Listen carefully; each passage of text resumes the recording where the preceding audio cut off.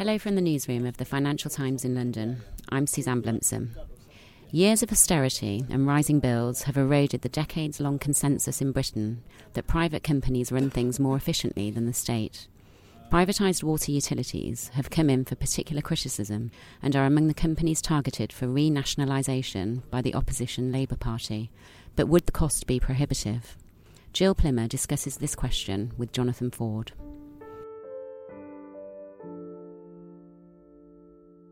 The question of the water industry's future in Britain has become a very, very heated one, with Labour promising to nationalise the industry if it comes to power, claiming that this will make things a lot better for customers. And obviously the industry extremely anxious and cross about the way in which its future has been put into question in this way. I suppose the first thing, Jill, is it correct to say that customers pay more when water services are in private hands? Well, it depends who you're comparing it to, but a study that compared water prices in England and Wales with Scotland, where it was nationalised, shows that they are more expensive in England and Wales. I think bills are £70 higher in England. And according to the National Audit Office, water prices in England and Wales were 40% higher in 2012 than they were at privatisation. So there's something behind the analysis that the privatisation that took place hasn't been overwhelmingly of benefit to the customer. I mean, obviously the industry itself talks about the large amount of investment it's put in. But let's turn now to the story that you've written, which is about the question of how much it would cost to privatise the industry. Your story contains some calculations from Moody's, the credit rating agency, which says that the cost to the government of nationalising water would be about £14.5 billion. Now, that's significantly lower than the £44 billion, which was cited in a pretty well-circulated paper from a think tank called the Social Market Foundation last year.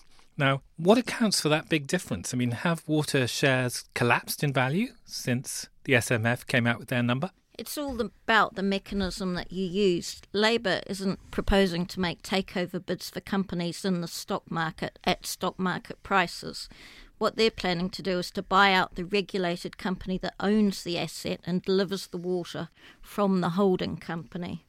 So Labour has said that it would buy the water companies on the basis of their book value, which is essentially the value of the asset minus their net debt. And the calculation by Moody's for the FT has estimated that that's around £14.5 billion. Of course, that's only a starting point, because what Labour is also saying is that they would look at some of the costs that have been incurred since privatisation. So they may, for example, deduct the £1 billion fund pension deficit that's been ramped up since privatisation and take into account things such as land sales, where the water company sold off a lot of the land, and they don't think that the price of that should be included in the compensation price. Now, some people would say that forcing people to sell you their company at net asset value would be quite tough. I mean, there are some companies in the stock market which trade at or below book value, but a lot of them don't. And this is a quite profitable industry. So is that not a bit unfair to basically start from the position that you're simply going to pay what the assets are worth and no more? Well, the argument that Jeremy Corbyn and the Labour Party have made, and in fact a point where they seem to agree with Michael Gove and the Conservative Party, is that these companies have made excessive returns since privatisation, and because of that they don't see that they should pay them a premium based on their excessive returns. England and Wales, in fact, are the only countries in the world to have privatised the water companies on this basis, handing over the regional water supplies to private companies in 1988 with no debt, and in fact giving them a grant of £1.5 billion. Since then, they've racked up £51 billion in borrowing and paid out £56 billion in dividends. So Labour is saying, why should we pay these companies that've racked up all this debt? They took over the water companies for nothing. Why should we actually pay them a market premium? So, Jill, really what you're saying is what the companies have done is they have effectively borrowed to pay the investment returns to their private owners. They've basically borrowed 51 million from the markets and simply flushed it straight back out into the pockets of the shareholders in dividends. I mean, water companies would very much deny that, and I think Ofwat, the financial regulator, would deny that. They would claim that they have invested in the water companies and brought about improvements. Now, one of the reasons why the story you've written has obviously attracted quite a lot of attention, particularly among those who follow the sector, invest in it, is, of course, that when assets are nationalised, there's really only one buyer. That's the government of the day. Now, obviously, Labour isn't yet the government, and they would have to win an election in order to implement this policy. But it is possible for a political party, if this is their policy, in effect to talk down, if you like, the value of the asset they want to buy by saying, we're really not going to pay very much for this. And it becomes a bit of a self-fulfilling prophecy because basically investors realise they really will only pay this. So the question I have for you is, what protections do the investors in the water companies have against really being squeezed unfairly, potentially, by a Labour government in future? I mean, I think there's two issues. One is that, first of all, only 3 of these companies are owned by stock market listed entities. The rest are owned by private equity or sovereign wealth funds and some pension funds.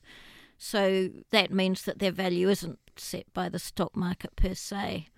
The second is that stock market investments, as we all know, do go up and down. I also cover a company called Interserve, and shareholders have recently lost all their stock market value.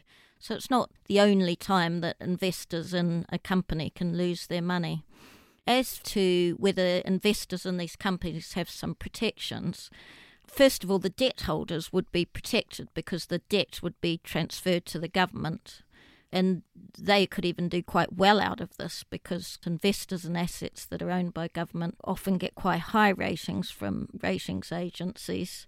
Talking really about equity investors here. Of course. For the equity investors, they may be able to call on the international courts, and certainly there would be likely to be challenges. Clearly, if this is going to be implemented, there will be a number of hoops the government will have to leap through to bring this legally to a conclusion. And I guess that will provide some backup for investors to make sure that they are treated reasonably fairly. There's actually a bit of history here. If we go back to the 1970s, you see the then government of the day, the Labour government, nationalised the aviation and shipbuilding industries, and they went through a very similar process. There was a court process. Investors will be able to challenge the adjudication of Parliament.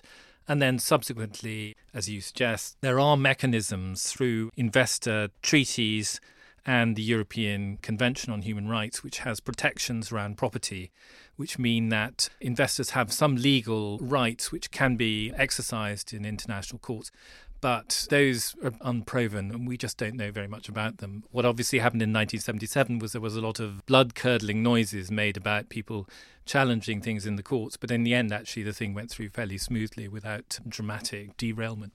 There is a broader issue, I suppose, with this of fairness and whether this is being seen to be done in a reasonable way if the water industry is to be nationalised.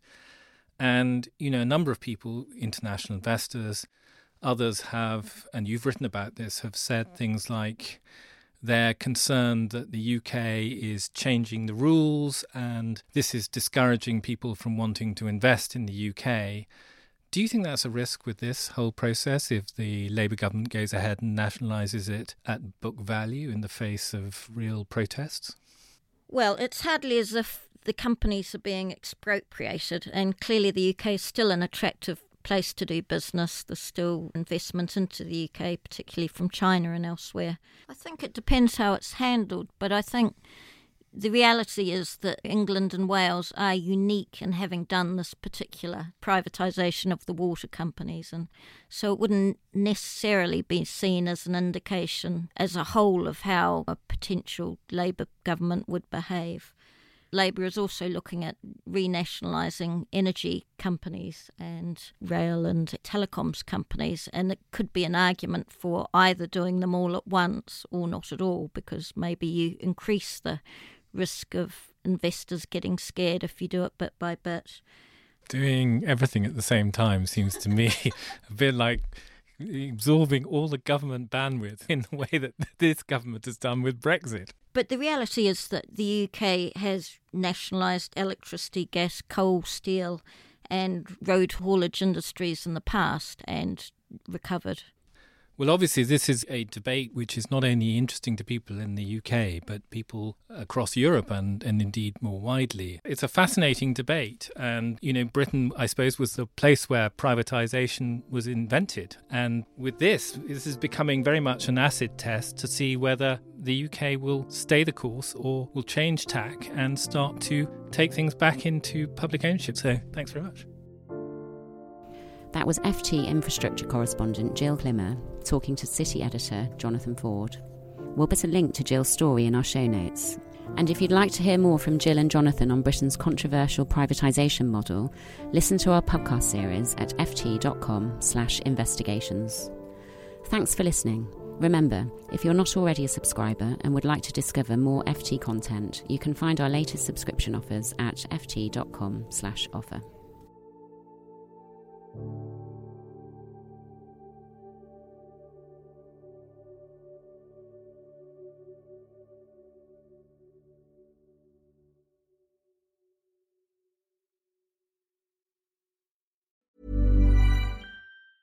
Small details are big surfaces. Tight corners are odd shapes. Flat, rounded, textured, or tall. Whatever your next project, there's a spray paint pattern that's just right. Because Rust-Oleum's new Custom Spray 5-in-1 gives you control with 5 different spray patterns. So you can tackle nooks, crannies, edges, and curves without worrying about drips, runs, uneven coverage, or anything else. Custom Spray 5-in-1. Only from Rust-Oleum.